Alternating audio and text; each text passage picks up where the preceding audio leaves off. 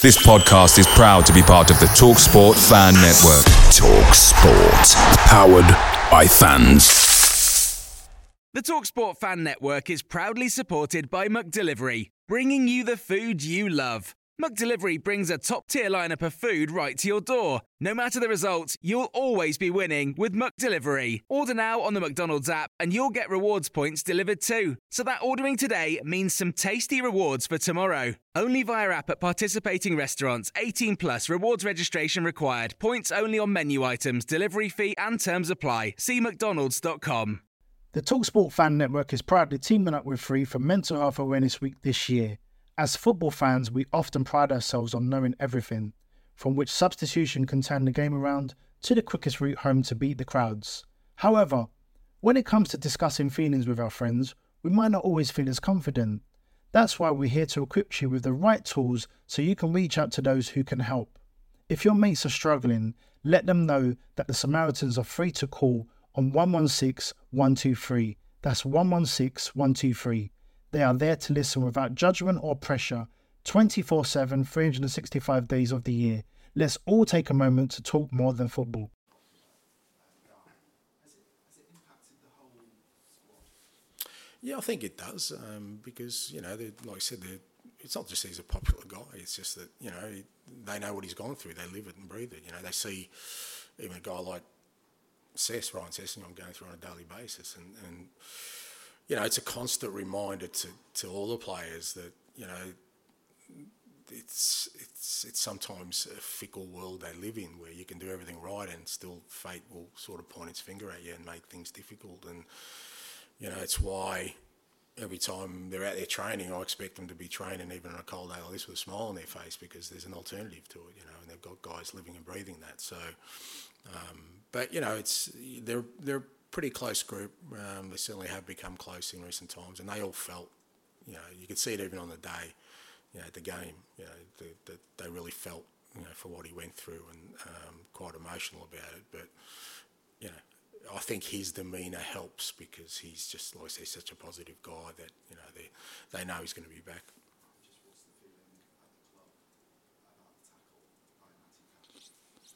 Oh, nothing really changed. I mean, I said after the game, I think it was a great tackle, but you let the referees and the officials deal with that, and from our perspective, it was dealt with on the day.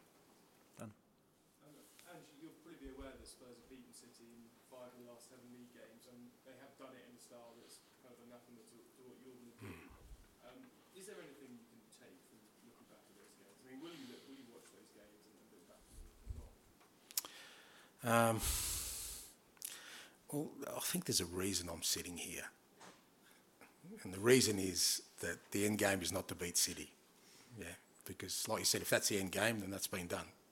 There's a reason I'm sitting here. So, no, is the short answer. Not because I'm dismissive of that, because it's a hell of an achievement to knock them off, absolutely. But it's not why I'm here. It's not the end game. It's not, like I said, I'm not trying to set up a team to beat Manchester City. I'm trying to set up a team to be successful. And, if that was enough, what you're suggesting, I wouldn't be sitting here. There'd be somebody else sitting here. So I take that as a kind of pointer to me about... And look, it's not... Like I said, I understand why people would kind of think that way, and it's a legitimate question. Why wouldn't you do it if you know it's going to be successful? But I don't think I was appointed... Well, I'd be surprised if I was appointed and people would expect me to go down that route knowing who I am and sort of what I stand for as a manager. Are you conscious that kind of successful record in the City, from outside the Spurs bubble, I guess, adds weight to, adds scrutiny to the way you're going to play? Yeah, absolutely, yeah. And that's not a bad thing. It's a good thing, We need to be scrutinised. I need to be scrutinised. I need to be questioned. Like I said, that's what tests my resolve. I ain't going to change, but... bring it on. Because it doesn't just test me. It tests the players. It tests the club. How resolved are we about doing this? Because you're going to go through. Like I said, you look at all the top teams. They've all been through this process, through the tough times. They all got questioned. They all got scrutinised. They all got, they're all had criticism come their way. How did they handle it? The ones that are sort of through the other side, and how did other ones who handled it differently, where are they now? I think there's always indicators there, but you know, it's maybe not as exciting to kind of not buckle at this time. It might seem a bit sort of boring to say, well, no, why didn't he change? But it's not because I'm, you know, like I said, I have a real strong belief in what I do and where we're heading, and I'm just not going to waver from it. You joined CFG as a coach. It's your second job outside of Australia. How important was that, and what was it like working for this sort of global organisation? Yeah, look, it was good. You know, obviously it was a bit of a. It wasn't your typical sort of you know, CFG sort of club, because they didn't have total control of it. So there wasn't the same sort of you know, interaction and influence that there is at other clubs. But it did expose me to some brilliant people in there and the way they work. And you know, I was fortunate. I mean, I'll be forever sort of indebted to Brian Marwood. He was kind of the first one who kind of noticed me out in Oz, and you know, we started sort of a relationship back then in terms of him sort of following my career, and he was the one that sort of pointed me towards Yokohama when I left Australia. And it was because, you know, obviously they had a club in Australia at the time, and he'd make frequent visits, and you know, he's been a real source of support for me all the way along.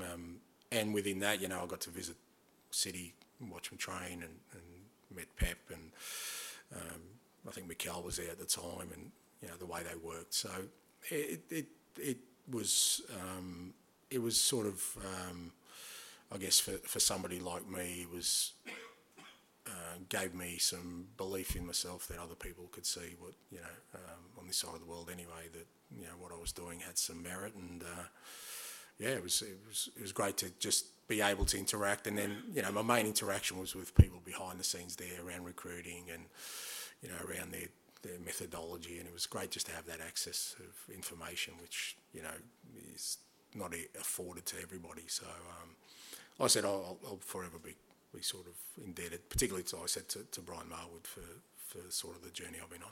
Just, this isn't meant to sound facetious, but do they have FFP there? Did they back you in the transfer market during this?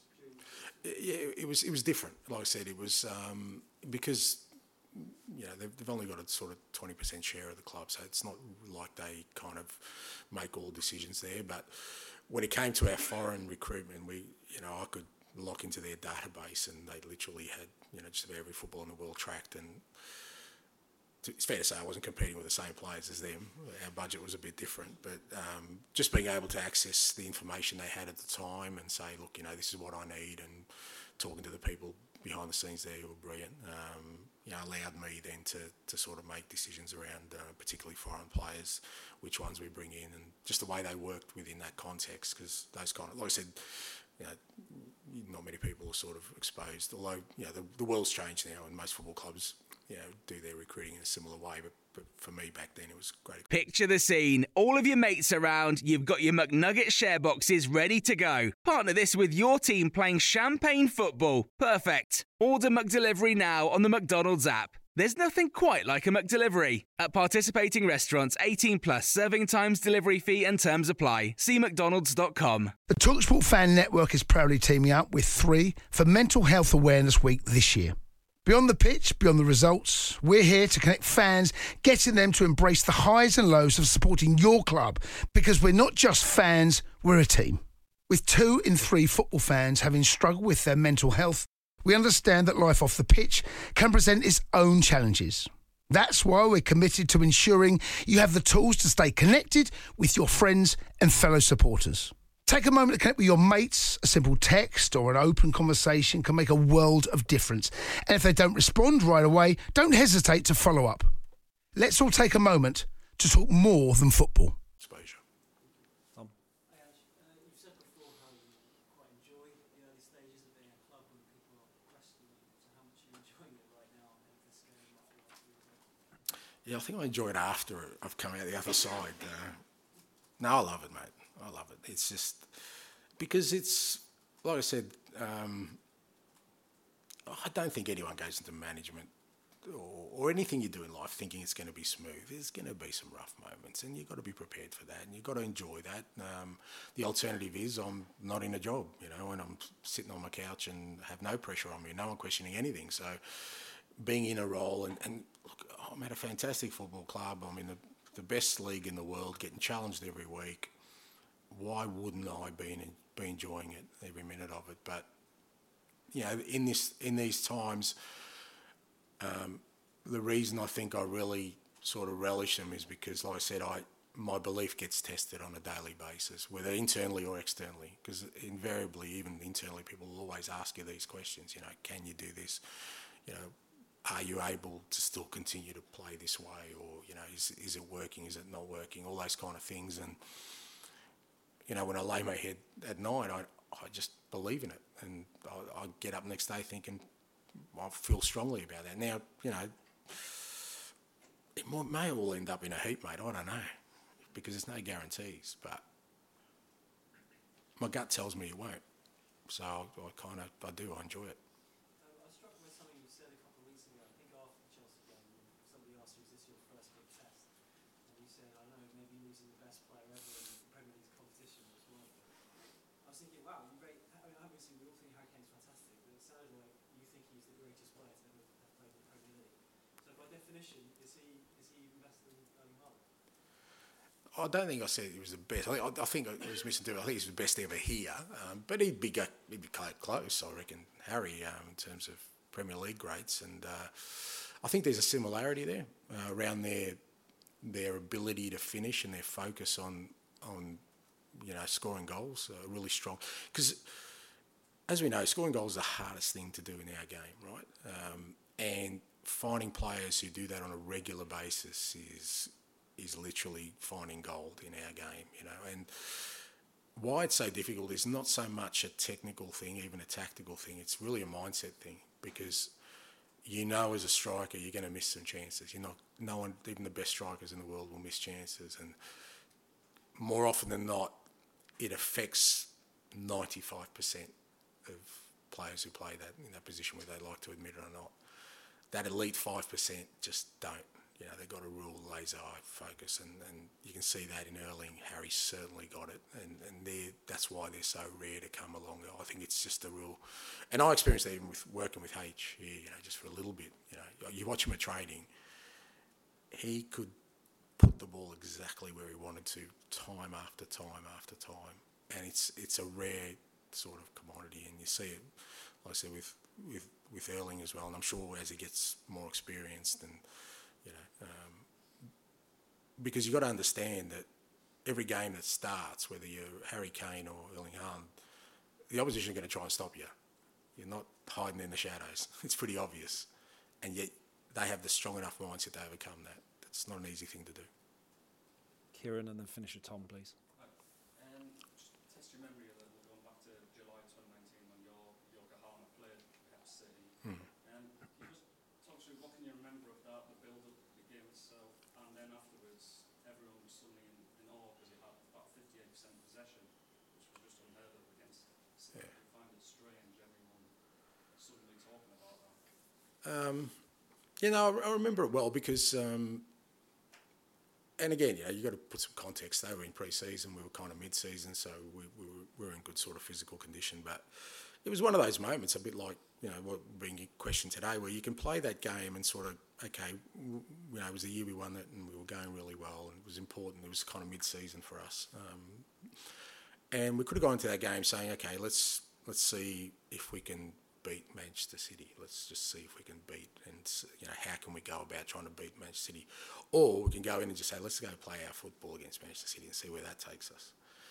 And that's what we did. I just said to the boys, just let's go, keep the ball, press them, be aggressive, just do what we do on a weekly basis and see. And you know what, if we get smacked 6-0, we get smacked 6-0, but we've measured ourselves, and we came out of that game, the players anyway, with real belief that even against the very best, and like I said, they were in pre-season, so we understood that, but they felt really good about themselves, even though we lost 3-1 on the day. I think it was 3-1, yeah. The players felt really good about themselves, that they enjoyed it. They enjoyed that challenge. They got punished because Raheem was unbelievable player. They never faced anyone like him before, but we actually played out a few times against real good press. We pressured them, we made them make mistakes, and we got belief out of it. And that's, I think, the only way you can. So, really, and for us as a group at that time, it was kind of the perfect exercise to say that, let's continue down this path. This is the team we want to be. And yeah, look, in the aftermath, some nice things were said, but then the next day people moved on, the circus left town, and I was left in Yokohama. Just a quick one on Heung-min Son. The stats say he's actually made more sprints than any Premier League player this season. He's also been caught offside, I think. Is it just about sort of fine-tuning now that he's making those runs as a striker versus the winger, and that's sort of part of your job to try and coach him better how to use that? Yeah, a little bit. Some of it is still us, I think, understanding. I think there's a couple of times, even last week, where just that millisecond, we could have played the ball a little bit earlier, and his timing was perfect. So it's part of it's just understanding, because obviously Sonny's a different kind of striker than sort of Harry was, who's been here for a very long time. So the players are kind of used to having a focal point is a bit different. So I think it's a combination of both. That's Sonny's sort of timing, but like I said, if we pass the millisecond early, his timing's actually perfect, because how are you going to catch a team, unless it's kind of perfect at both ends. So it's a bit of both. But, what isn't undeniable is that even from offside positions, he's still finishing things. He's still scoring goals, and that's still, like I was saying before, that's still the hardest part of the game. I mean, I think it was the first one he's broken through. He's beaten Martinez so well on a one-on-one, which wasn't an easy finish. So the quality is there. It's just about, like I said, a little bit of his runs, but also us maybe seeing things just that little bit earlier. Tom, finish us off, please. You talked before about how important it is to have the players having belief in your methods. I wonder, is this the kind of time when it's presumably pretty easy when you're winning in prime? Yeah. When you lose 3 in a row, Yeah. does that become much harder to kind of keep it going forward? Not much harder, but that's what I'm talking about. So, I said before, you get scrutinised externally and internally. I'm sure that the players are sitting there going, well, is this going to really work? Is it going to work against Man City? So they're justifiable questions that they need to ask. And my role is to, within this process, is to kind of show them that this is still the way forward for us as a group. If we're ever going to sort of bridge that gap to being a successful side, then we have to sort of, believe in the kind of football we want to play. And look, I think, even though sort of the last 3 results haven't been great, I don't think like the players have felt like they've struggled out there. I think they still felt like there were parts of the game where we were really dominant, so they can see that when we're on it and we're doing things right, that we're, even at this stage, even with so many absences, we're still a very good football team. So I don't feel like it's at a point where it's kind of I'm losing people or on the verge of losing anyone.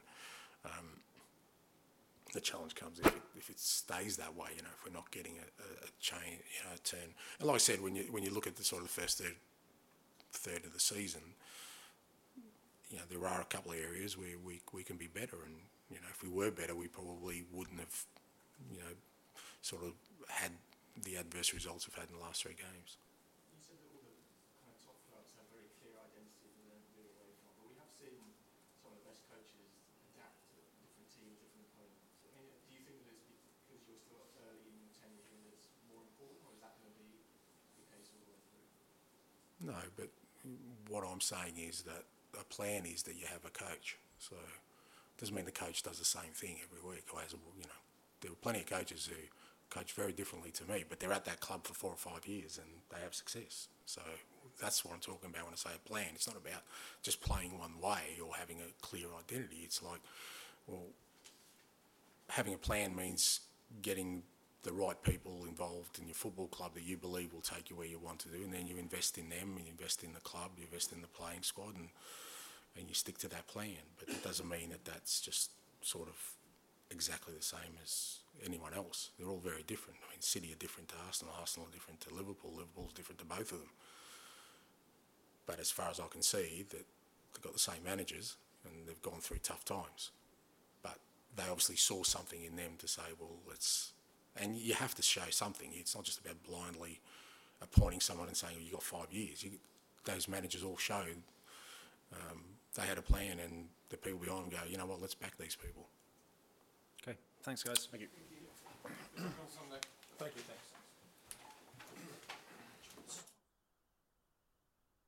The TalkSport Fan Network is proudly teaming up with Free for Mental Health Awareness Week this year. As football fans, we often pride ourselves on knowing everything, from which substitution can turn the game around to the quickest route home to beat the crowds. However, when it comes to discussing feelings with our friends, we might not always feel as confident. That's why we're here to equip you with the right tools so you can reach out to those who can help. If your mates are struggling, let them know that the Samaritans are free to call on 116 123. That's 116 123. They are there to listen without judgment or pressure, 24/7, 365 days of the year. Let's all take a moment to talk more than football. Away days are great, but there's nothing quite like playing at home. The same goes for McDonald's. Maximise your home ground advantage with McDelivery. Order now on the McDonald's app. At participating restaurants, 18 plus, serving times, delivery fee and terms apply. See mcdonalds.com.